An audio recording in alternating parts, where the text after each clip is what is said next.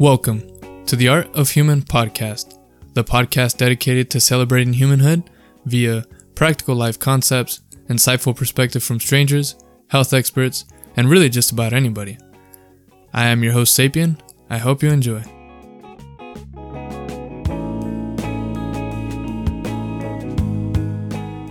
What's up, you guys? Welcome to another episode of Talking with a Health Expert.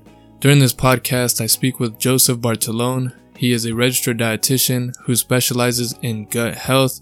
Joseph has his own website, www.healthygutrd.com.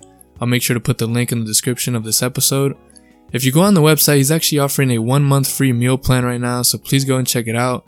On top of that, he has a ton of informative information with regard to gut health, and he even has his own quizzes on there that you can take for free that will hopefully help narrow down the type of disordered gut health that you may have. So if you have any concerns regarding your gut health or want to ask any type of questions in that realm, please go ahead and check out the website. During this podcast episode, me and Joseph talk about so many different things. We start off by talking about, his craft, his philosophy as a gut health expert. And then we go on to talk about functional medicine. We kind of compare Western and Eastern medicine. We talk about the prescription and usage of antibiotics in the United States, the importance of the microbiome. We talk about prebiotics, probiotics, and just a ton of stuff that's technical to his field. But we also we bring it back to universal principles that is really applicable to anything. And we bring to light the universal principles that exist in all the technicalities of gut health and just nutrition and things of that sort. So I really hope you enjoy this episode, you guys. Thank you for having the patience to listen to this podcast. I know I'm still very new at this whole hosting thing and just the whole production of these podcast episodes. So I appreciate your patience. I appreciate any type of attention that you give towards the podcast, and I really do hope that it brings you value. And if it doesn't bring you value at the moment, don't worry about it, because I'm going to be doing this for a long, long time, and I'm only going to get better, I hope. So that is it. I hope you enjoy.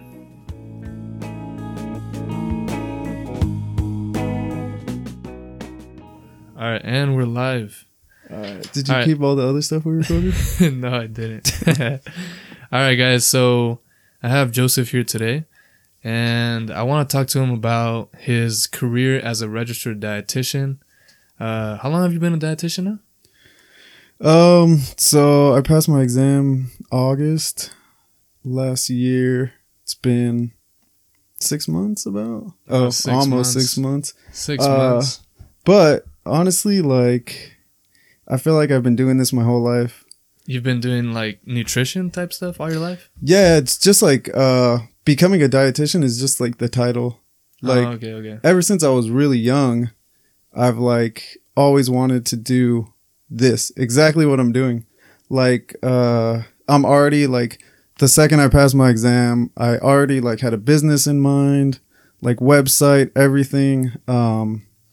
It's just, it's always been like this. And I guess it kind of makes sense, why I'm here now. Yeah, I mean, like you said, it's you've always kind of had this passion towards nutrition, but it's you kind of needed the credentials so that you could accomplish the things you wanted to, especially legally, because I think the laws for dietitians are different, state by state. But yeah, dude, that's super dope. So obviously you're genuinely passionate about this thing.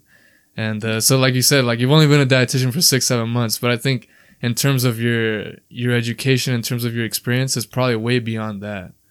So the first question I want to ask you was what's your philosophy in your profession? Just to give listeners a little bit of context as to you. And you already given them context by what you just said, but what's kind of your philosophy in your profession now as a dietitian? So I'll give you my current philosophy, but it has morphed over time. My current philosophy is that you are not what you eat, you are what you digest and absorb. And that's kind of come recently from my own health issues that I've had. Just because as a dietitian, there's general recommendations for food that people give, and like I tried most of those recommendations to try. I was having a lot of like issues, gastrointestinal issues, like a lot of abdominal pain, issues with digestion. And I like, I'm very meticulous. Like I looked into like all different kinds of like ways to deal with it. Mm-hmm. And like I pretty much tried like all the general recommendations for diet and everything. And nothing worked. Mm. So that's what led me to this philosophy of that it's not only what you eat. Like it's more on an individual basis. Yeah. And that kind of started because like after, I think diet's important for like probably like the general population. Like if they fix their diet, then they would notice a lot of improvements in like vitality and health and like how they feel. But if you do everything you can with your diet and you're still not feeling better, then there's deeper issues. Yeah.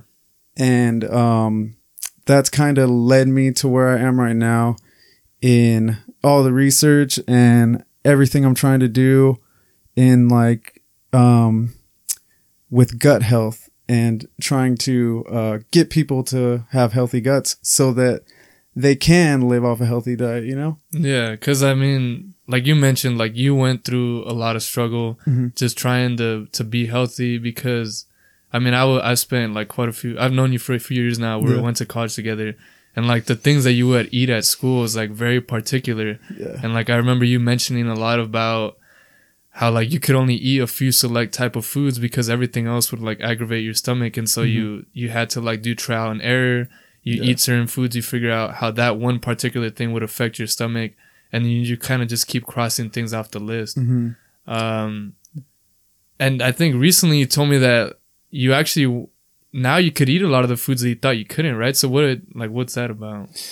Yeah. So what I was doing was, which is kind of like the Western medical philosophy, is treat the symptoms. So when I eliminated like foods, I felt better. Like, I like my symptoms went away, and I started feeling better. Mm-hmm. But it didn't last, and it wasn't like a full, like long-term solution. Mm-hmm. It was just like managing the symptoms. Mm-hmm. And after doing that for a long time, I actually realized that doesn't work. Like, there are like specific like elimination diets and things you could do to try to like identify problems and then fix them from there. Mm-hmm. But what I was doing was just eliminating foods to where I had like a certain, like, I don't know, like 10 to 20 foods I would eat just because I was so scared of like the repercussions of eating the foods. Mm-hmm. But every time you eliminated a food, it was because you felt like it affected you, right? Negatively? Yeah. Okay. Yeah. And and it like, that's the problem, is that it works. Like you notice a difference with it, but for a long-term solution, it's not good. Like, as a dietitian, like it actually, I know that it could cause like micronutrient deficiencies, like vitamin deficiencies. Like I know a popular one now is the low FODMAP diet. Mm-hmm. And like that diet really shouldn't be followed for longer than 3 months. Mm-hmm. Otherwise there is like correlations and studies that show that it could start to cause like micronutrient deficiencies and stuff. So I know me personally, like I followed that diet, and like if I cut something out, that was it. Like I wouldn't reintroduce it or anything. And like that led me to having just this like small amount of foods that I could eat. And I don't know, I was scared. I was so scared of the symptoms that like whatever worked, I would just hang on to it. Mm-hmm. But eventually what worked didn't really work. Like it was just a short-term solution. Do you think part of it was like placebo effect? Like it was almost like a mental thing where like you kind of felt that it was benefiting you, but then after a while, like in reality, it wasn't? Yeah. So yeah, the mind in like this whole thing is crazy. Because I did notice that some of the like symptoms I had and effects that I had like would happen when I was stressed out, would happen when I wasn't getting enough sleep, like would happen like I physically felt a couple of times where like, you know, they say like, oh, I'm sick to my stomach. Like if you hear bad news, like I felt that too. Right. And like got the same symptoms. So, I guess it's just really complicated. And like, yeah, trying to like pick out specific foods and identify them. There's like a big problem with that because there's so many factors going on. Like I know that, some of the foods that I eliminated, like when I was around family and the holidays and it was like stress free, or like, I remember one time I went to Disneyland with my family and like, I didn't really care. Like I just ate the food carefree and like I had no symptoms. And it was like foods that like I've identified to cause symptoms before. So, there is a connection, and that's just an anecdotal thing from me. But I have heard a lot of like similar anecdotal things where, stress can actually cause like, more issues than like if you were to eat a food that's like, you know, considered bad and then like feel guilty about it. Like the stress that it causes you,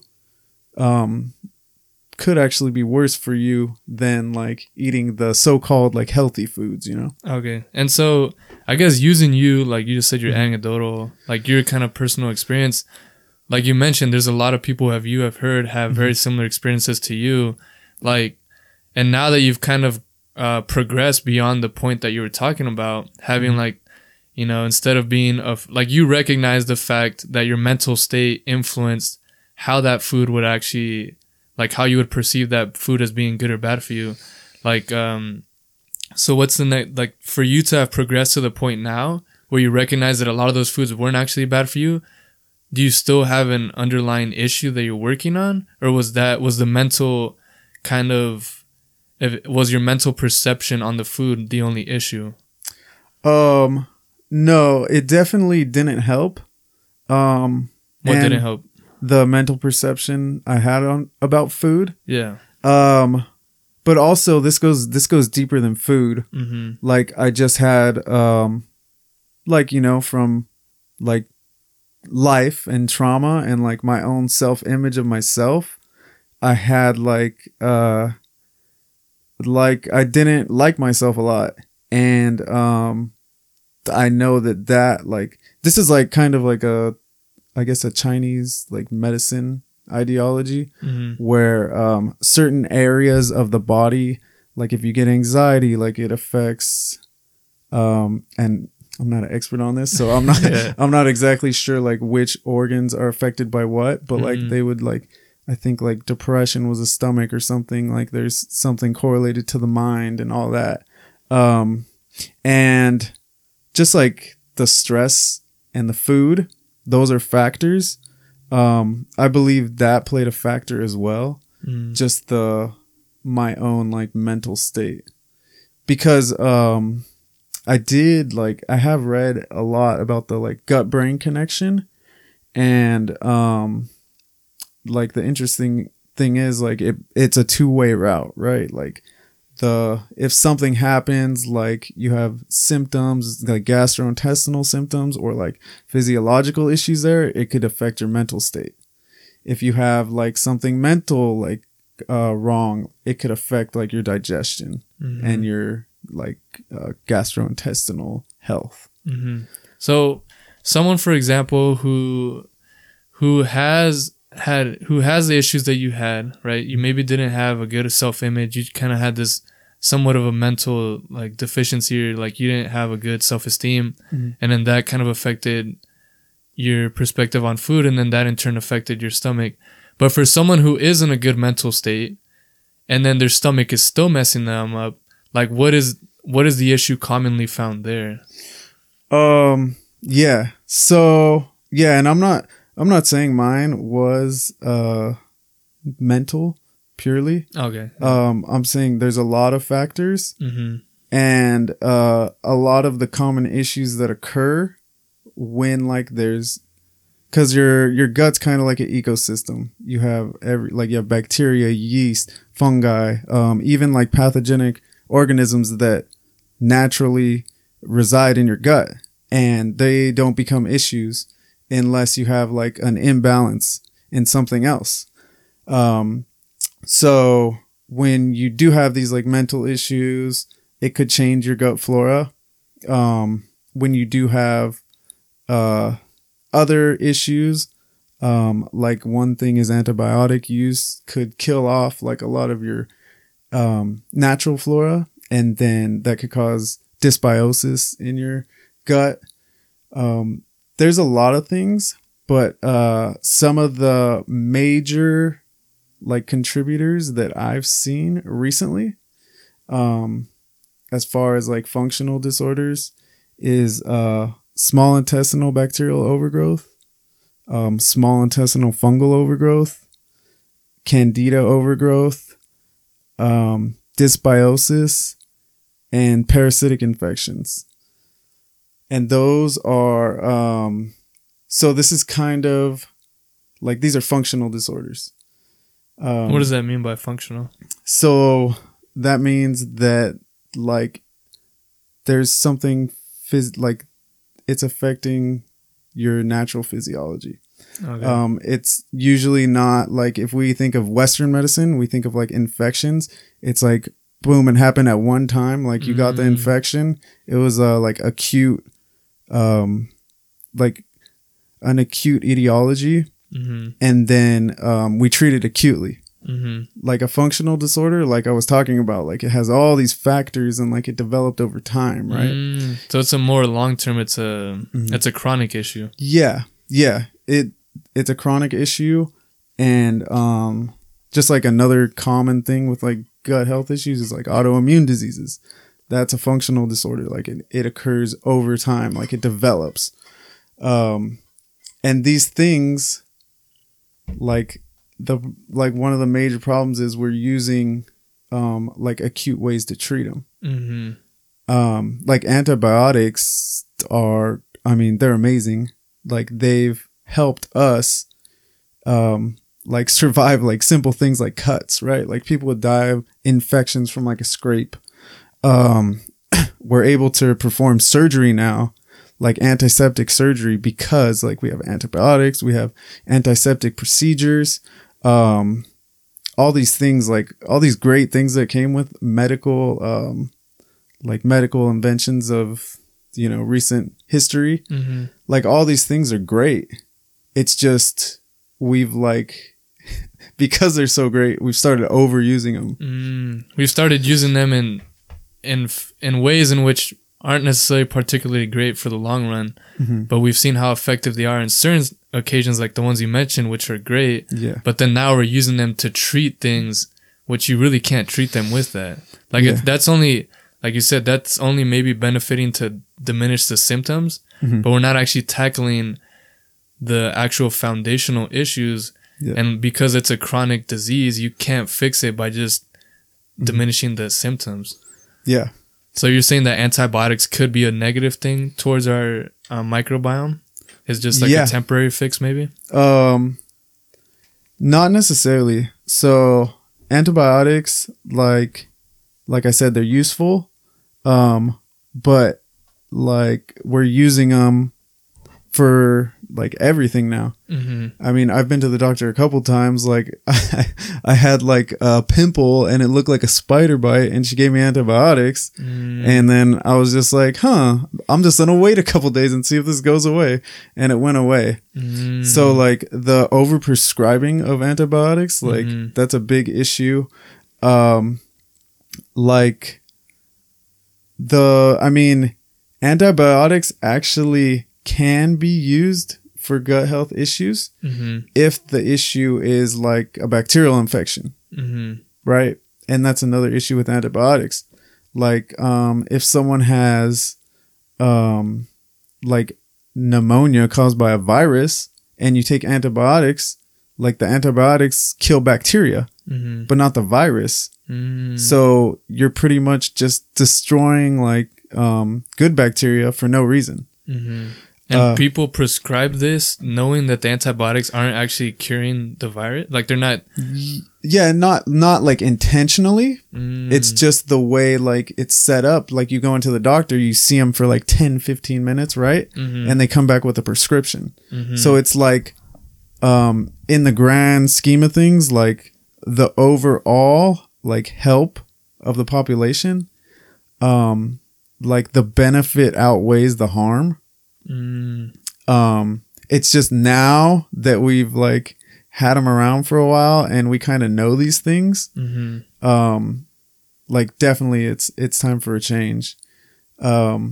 Like you shouldn't be giving antibiotics as a first defense without knowing like if it's actually going to be helpful. Mm-hmm. So there's definitely, I feel like there's just a big issue in the health system that we have here in the United States. Maybe this is like outside your scope of practice, but do you think this is something that's really here only in the United States, or is this a problem that's happening all around the world? I don't know if you've heard about that. Like, are they prescribing antibiotics as lightly or as nonchalantly everywhere else as we do it here, or is that just an issue we have here? Do you know? That's a good question. I do know, like, the only things I do know and have researched about is like things in relation to like issues we have here. Mm-hmm.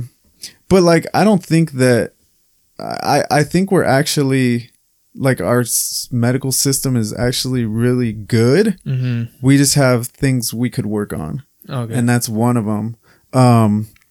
But as far as like antibiotics in other countries, I know there is a comparison like with Eastern medicine and Western medicine. Mm-hmm. And Eastern medicine typically is focuses more on natural remedies. Mm-hmm. Like you have Chinese herbal medicine, which has been around for a long time. Yeah, and things like that. With Eastern medicine, I believe like both are good. Yeah. And just I think it's time that we don't like we do a more targeted approach. Like if you have a functional disorder, we actually identify it, and then we use the like functional treatment instead of like trying to treat a chronic problem with acute medications. Mm-hmm. So what would be like a, I guess, common example of this kind of functional practice that you're talking about? Like what would be, now we don't have to go super detailed, but what would be like the general outline of the procedure you would go through with someone who's trying to correct their microbiome by doing the functional method that you're talking about versus just getting the antibiotics? Yeah. So like compared to traditional medicine or Western medicine we have in the US and like functional medicine, like I said, the Western medicine, like you go in 10, 15 minutes, right? Like the doctor asks, oh, what happened? And then boom, they come back with a prescription. Mm-hmm. In like a functional medicine setting, you go and like the appointments are typically like an hour and a half to 2 hours on your first session. And they'll ask you like questionnaires, everything, like get a full like health history on you, which can be very helpful in like identifying factors that could be causing what like your imbalances. Like, I mean, as far as like some of the common gut health issues, like they will ask about like overuse of antibiotics because that could be identify SIBO. Because if you're killing off like the bacteria, like good bacteria as well as bad bacteria, then some of the natural like pathogens in your gut can take over, or they can even migrate, which is what actually like small intestinal bacterial overgrowth is, when bacteria from your large intestine migrate to your small intestine. And now you have an overpopulation in the small intestine. Yeah. And like stuff like fermentation occurs in the small intestine. when it's like not made for that, and that could cause like a lot of pain and symptoms, abdominal pain, because you're getting all this like fermentation and gas production when you don't really have an outlet, right? It's just in the middle of your intestines. Yeah, and that's one thing that could occur with antibiotic overuse. Another thing, like you can go over the person's history as like a child, because a lot of like what you have in your gut microbiome is built at a young age. If like a person was not breastfed, then they didn't get a lot of the antibodies and like microbes from the breast milk of their mother. And then so over time, like those microbes didn't flourish, and those microbes didn't like rest inside your microbiome, and they didn't like learn how to live inside of your gut. Yeah. And then also when babies are born, like now again, like we're doing a lot of C-sections, which can like save babies' lives. It's a good thing. But then the baby is not getting introduced to like the vaginal microbe species that the mother has during childbirth. And yeah, and it's like, I mean, all this stuff sounds kind of crazy, but it's validated. Like even there's doctors that are starting to do like a fecal smear on kids that are born with C-sections, where they'll just kind of rub like the fluid from the mother's vagina on under the kid's like lip or mouth or something, and then to introduce those microbes to the newborn baby. So it really the whole microbiome really starts at the second, like from the whole process of the baby being in the stomach, because like you mentioned that's kind of when it's happening, but it's when you actually have the baby, like you mentioned, the way it comes out, whether it's through the vagina or not. Yeah. And then now you could even just smear some of the juice on the kid, and then that'll kind of help with the microbiome development. Yeah. Wow. Yeah. And so the child's typically like born sterile, right, with nothing. So that's like their first introduction to microbes, right? Like and that's when it all starts. Like that's when the ecosystem starts building. And it's not just the gut microbiome is where like the most microbes exist in the body, but there's like the skin microbiome, the ear microbiome, the nose microbiome, the eye microbiome. And now like that we're finding out about this, it's relatively new. Like if you look, there was like an explosion in like 2012 of like the literature, and now it's like over the past like 7-8 years, there's been so many articles about the microbiome.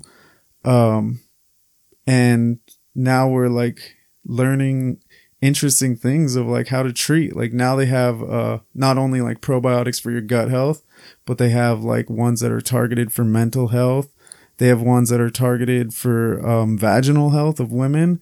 They have oral probiotics, which actually like helps with throat infections and like oral health of your mouth. Like they prescribe people with oral probiotics, and they get less cavities, and their oral health improves. So the microbiome exists everywhere. It's everywhere. Yeah. And because I know you said a lot of this is fairly new since like 2012, everything's just kind of blown up. Is a lot of the research that's been done, is it pretty conclusive stuff? Is it pretty, like, is there a good correlation, or is it still kind of vague, or is it still kind of inconclusive at this point? Like, because some of it is just very kind of hard to comprehend because it's so abstract. Yeah. Like you telling me to take something and it's going to help with my the health in my mouth. Like it seems kind of bizarre, which I think it's definitely, I think it definitely has a possibility to influence, but does the research, is it pretty conclusive on some of the stuff? No. Okay. There is some stuff that's promising, but like the way research works, like we don't really know like until like, like 10 years later after like how like safe something is and how like conclusive the evidence is. right? Like, there's things like smoking, like, you know, when that research came out, like the correlation of smoking and causing cancer was like so like crazy, like a 400% increase or something. Like it was like so obvious that something like that we like adopted and like they accepted it, right? Because the evidence was so strong. But like, yeah, a lot of this stuff, it's tough. Like, and all the evidence you see is like, oh, here's something supporting it. Oh, here's something against it.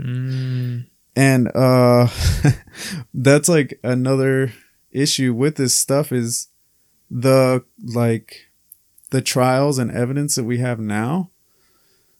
It's very like good for drug, like for a single approach on like treating something, like, because it's an easy factor to control. If you're trying to do a diet study, it's like nearly impossible to control. It's nearly impossible to get like the same type of food every time to the same person and to like not consider their lifestyle or anything, like other factors in their life.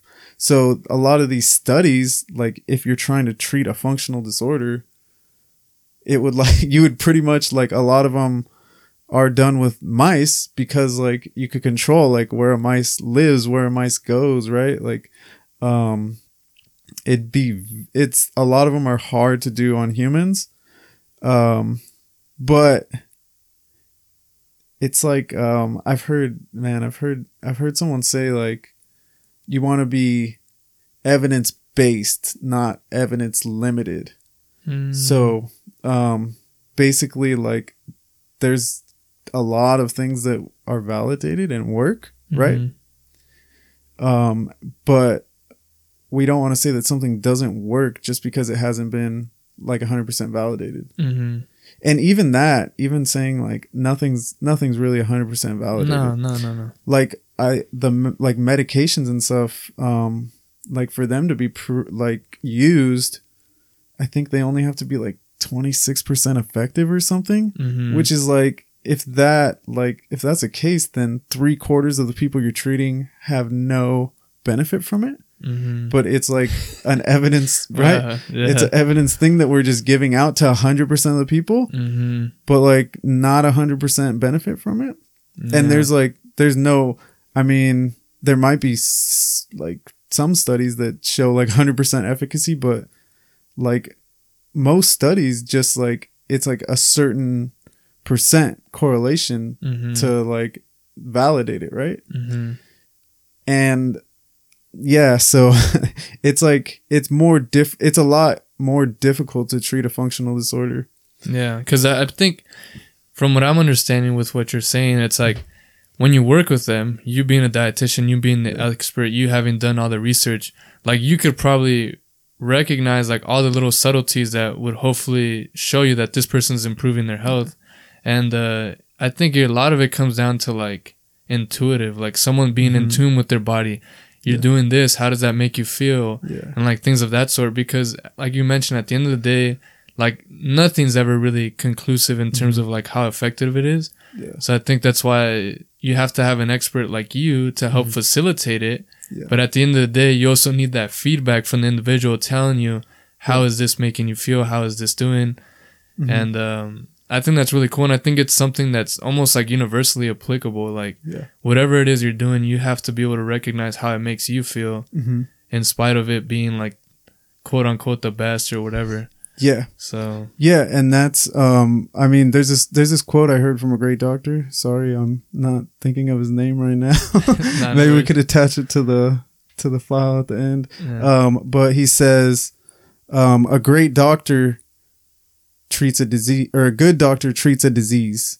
A great doctor treats the patient with the disease. Like, because it's basically saying that like all diseases are the same, and like everyone with type 1 diabetes, you know, you have the same treatment, right? But like everyone's different, you know? Like, and that's where like treating the functional disorders there, it's like it's a lot harder than, oh, just take this pill and everything will be better. Which, like, as we're seeing, isn't necessarily true. Yeah. But like, it's more like, okay, let's figure out what's going on. Like, let's figure out what helps you. Like, you have to be intuitive. We have to see what helps each individual specifically. And that's where, like working with a health professional could be like a better way to guide you, because ultimately it is in the like hands of the patient. Like, their intuition is very helpful. Like, they know what's going on in their life. They know their history. They can tell you these things. But then when the healthcare professional comes in, they might like hear some of these like little intricacies that the patient says, and like the patient maybe never thought twice about it, but the healthcare professional knows, ooh, like, okay, that's an indicator for this. Yeah. Like, one thing is like there's a huge correlation with people who are allergic to mold and like having a candida overgrowth. There's a huge correlation for people that have athlete's foot and having like a yeast infection or a candida overgrowth. So like little things like these that sound like they're not like very important could be like huge indicators, and like working with a healthcare professional, they could help guide that. Damn. Yeah, that's super cool. So now kind of talking about this, and we've gotten like pretty deep into some of the technical stuff. What, for just like an ordinary person who's not necessarily having like, you know, a lot of gut health issues, or, you know, at least in terms of symptoms, they don't feel necessarily like terrible. But if they want like just a simple piece of advice for like everybody to kind of help their microbiome, like what would that be?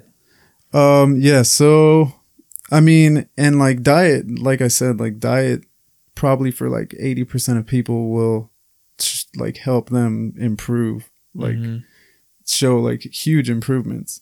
So like some basic things that people can do is like, usually people incorporating probiotic foods helps them with their digestive health. Also prebiotic foods, like you get a lot from vegetables and fruits, right? And there's a lot of stuff going around about like, oh, fruits is bad now, right? Because like it turns into sugar, but it's kind of discounting like the whole fruit, right? Like it has fiber. It's not like eating like a tablespoon of sugar, which goes directly to your bloodstream. Like the fiber slows down the digestion, right?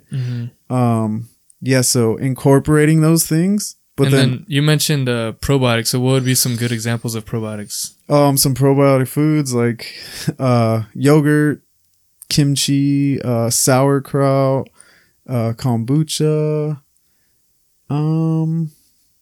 like yogurt, right? Greek yogurt. Yeah, Greek yogurt.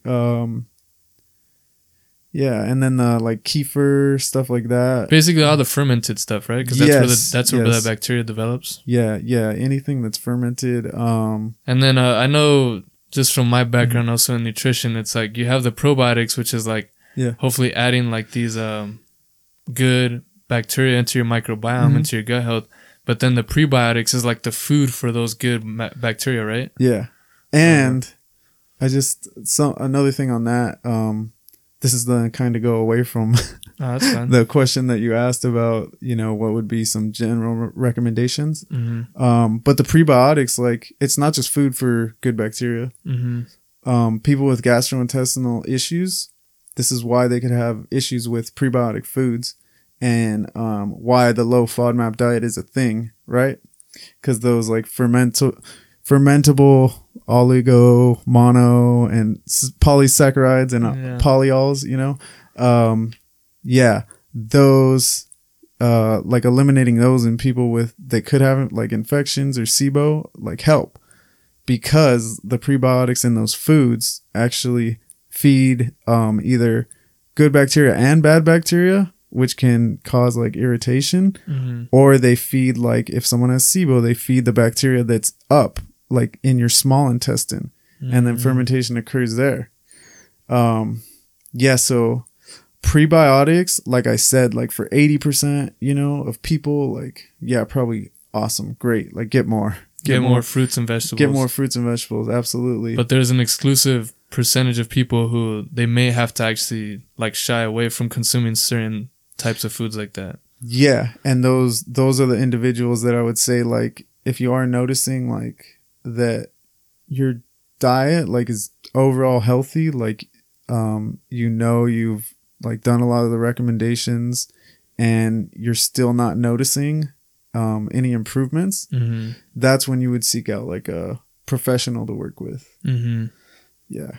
But on the other end of like general diet recommendations, another thing I would say is like eat intuitively. Have the foods you want to have.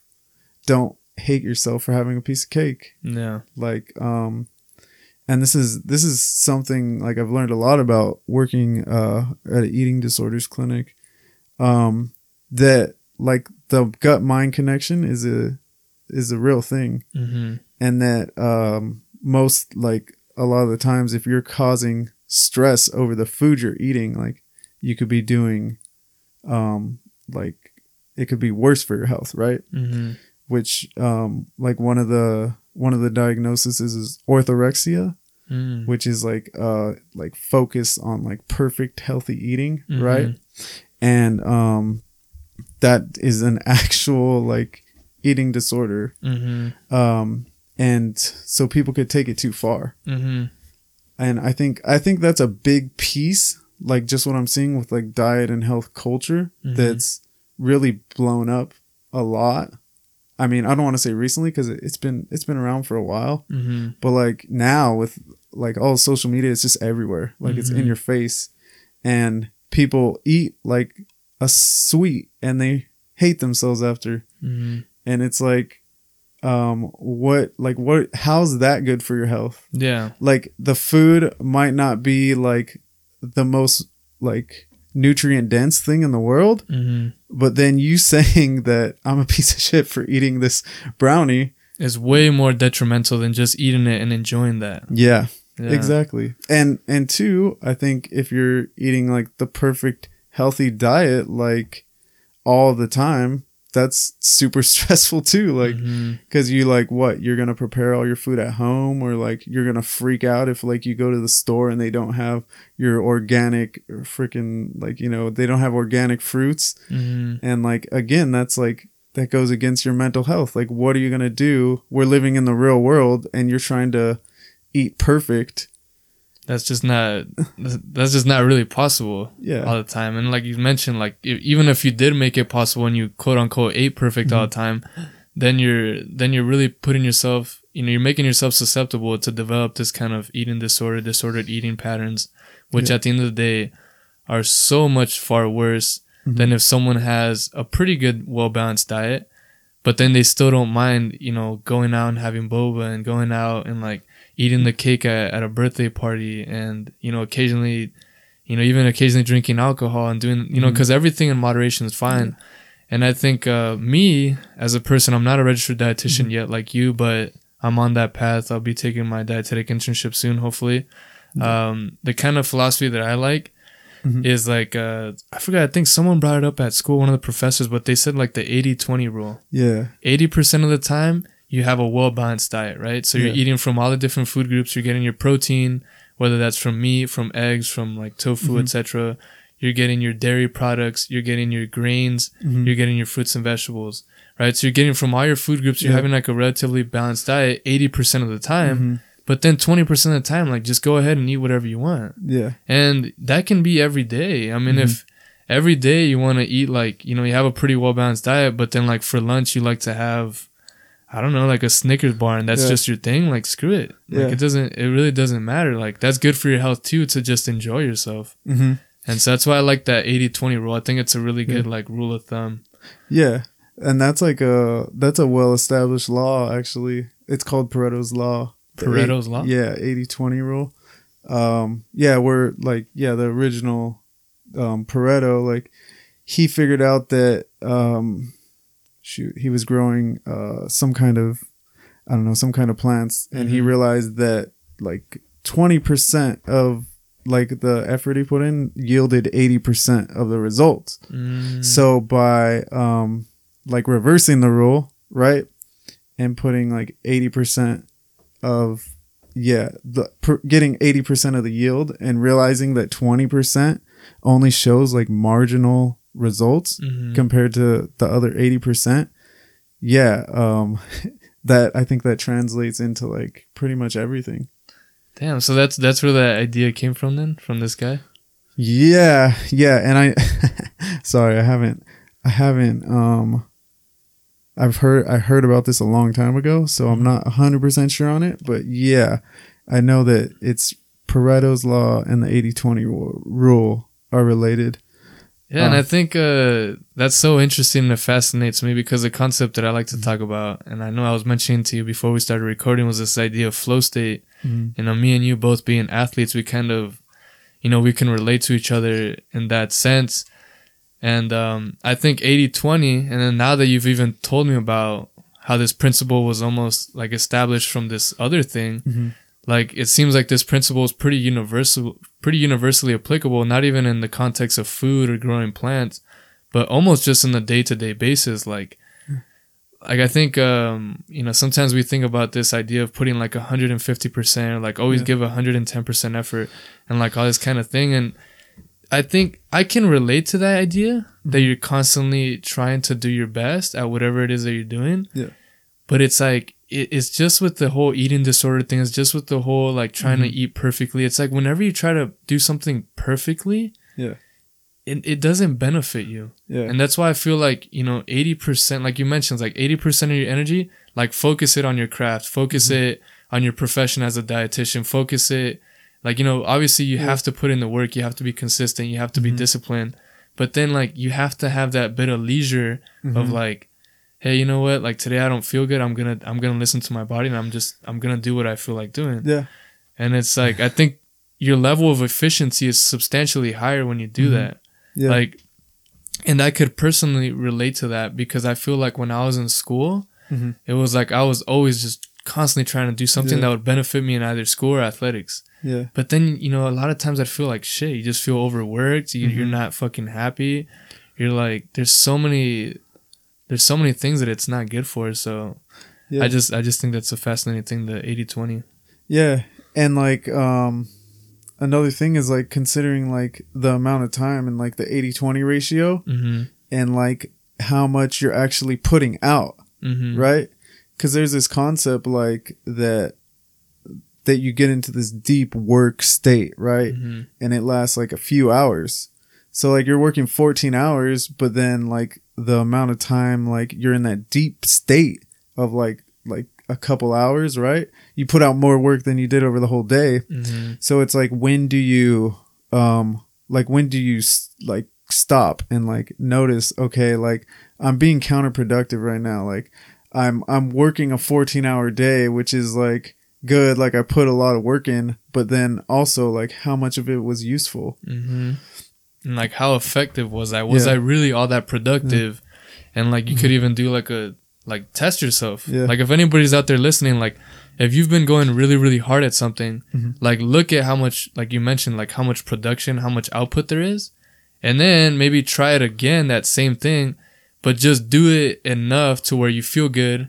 You know, take a break. Like you know, that's why you have fucking breaks at work and stuff. Take a break, you know, kind of like really put yourself back in homeostasis and then go back at it again. And then you'll probably do the same amount of productivity in 8 hours that you were doing in 14 because you kind of let your foot off the gas a little bit. Yeah. And I think our culture, a lot of times it's like all or nothing. Like people are either like going like 1,000% or they just don't want to try at all. Yeah. And it's like, you need to be like, fuck everybody. First off, you need to say fuck everybody and then just do what feels right for you. Yeah. Cause your 80-20 might be different from my 80-20. It might be completely different. So that's why you need to really think objectively, I think so. And then just really look at, you know, be intuitive with yourself, with your emotions and recognize what works for you. And then from there, you can definitely like find out what's the best thing for you. Cause everybody has, in my opinion, I think everybody everybody can be great at something. Mm-hmm. But I think the most fundamental thing is like finding out what you desire to do. Yeah. And then from there, it's natural. Like, yeah. It's. Yeah. And like trying, like that's another thing with like, that like giving 100%, trying to be a perfectionist. Like you're scared to try things. Mm-hmm. Like, we have all these freaking ways to like promote ourselves, right? Through social media. Mm-hmm. But people are scared to post again, like, because they're scared they're not going to get as many likes as they did in their last post. It's like, it's fear-based. Like we're living in a culture that's like perfectionist, and it's like, it's causing us to lose productivity. Mm-hmm.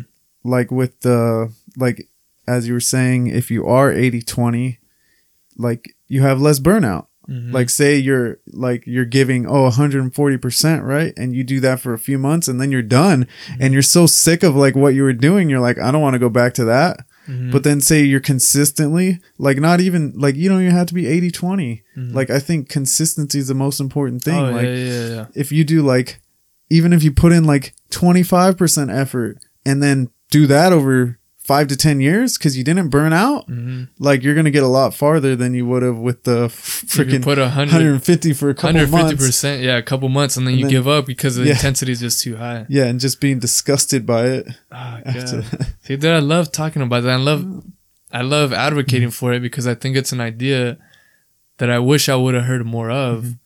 Because I feel like I always kind of felt this idea, but I could never relate to anybody about it because, like I said, it's just it's a very kind of unorthodox or unconventional way of thinking. Yeah. And I mean, kind of relating this all back to mental health, it all really comes down to your mental mm-hmm. health. Yeah. Because when you're going really hard, your anxiety goes up, like everything tends to go up. And it's like, at the end of the day, like we're really preaching about having good health. Yeah. And I know we're kind of like, maybe it sounds like we're deviating, but at the end of the day, it all comes down to your mental health and it all relates. Yeah. And it's like, I know it's crazy. I got into the profession of like being a dietitian because of my experience that I had as a child. Mm-hmm. But like really like what I'm discovering, it's like how you do one thing is how you do everything. Mm-hmm. And like, that's what affects your health. Mm-hmm. Like if you do like live intentionally, like practice the 80-20 rule in all areas of life, like you do in your diet, like that's what promotes health. Mm. And like, and focusing on that, it's really crazy how like, being a dietitian has led me, like far down a rabbit hole of like what food's all about and everything, what it does in the body. But there's like so much more mm-hmm. to health, and there's so much more to, like you're saying, mental health. Mm-hmm. And I think that's the most important thing is staying healthy. Like if you have something you're working towards and you're overworking and it's affecting your health, like in the long run, it's not going to be worth it. Mm-hmm. Like your health should always come first. I think that's what I've realized as being a dietitian. Mm-hmm. Yeah. Damn. All right. Well, I feel like we kind of definitely tackled a lot of things. I think we definitely dived in a lot mm-hmm. into the whole microbiome. Hopefully a lot of the listeners got perspective onto like just like general advice for the microbiome, but they also now understand how like the subtle nuances that exist amongst it.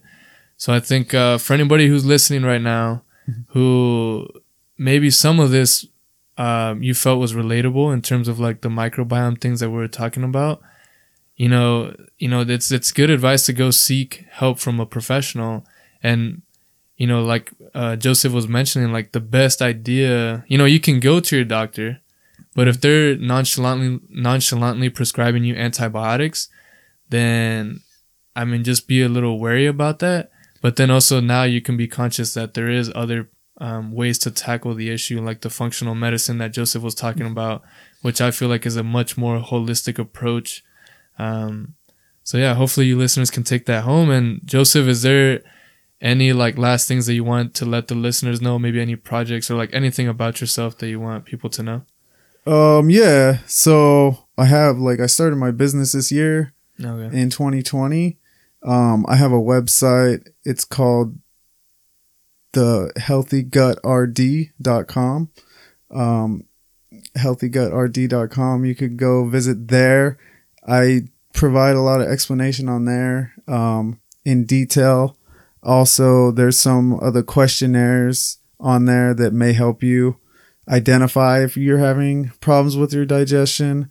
I offer some simple like things you could try and like be intuitive with in order to like test your gut health and see where you're at and see how you can improve your digestion.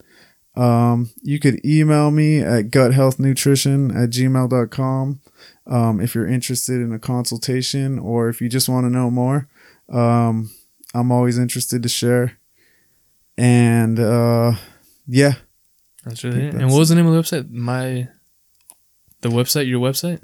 Oh, it's healthygutRD.com. Okay, if that's not right, we'll look into it right now once we're done recording, and I'll make sure to put your website like somewhere where people can find it, so you don't have to worry. But all right, it's been such a pleasure, Joseph. Thank you so much for doing this, and yeah, it's been fun. Thanks, man.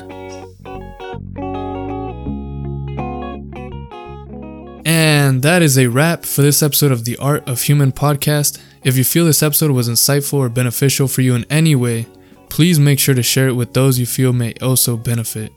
If you'd like to get sneak peek audio clips from the latest episode, behind the scenes footage for the podcast, or insightful content from your host Sapien, please follow at TAOH Experience on Instagram, Twitter, or Facebook.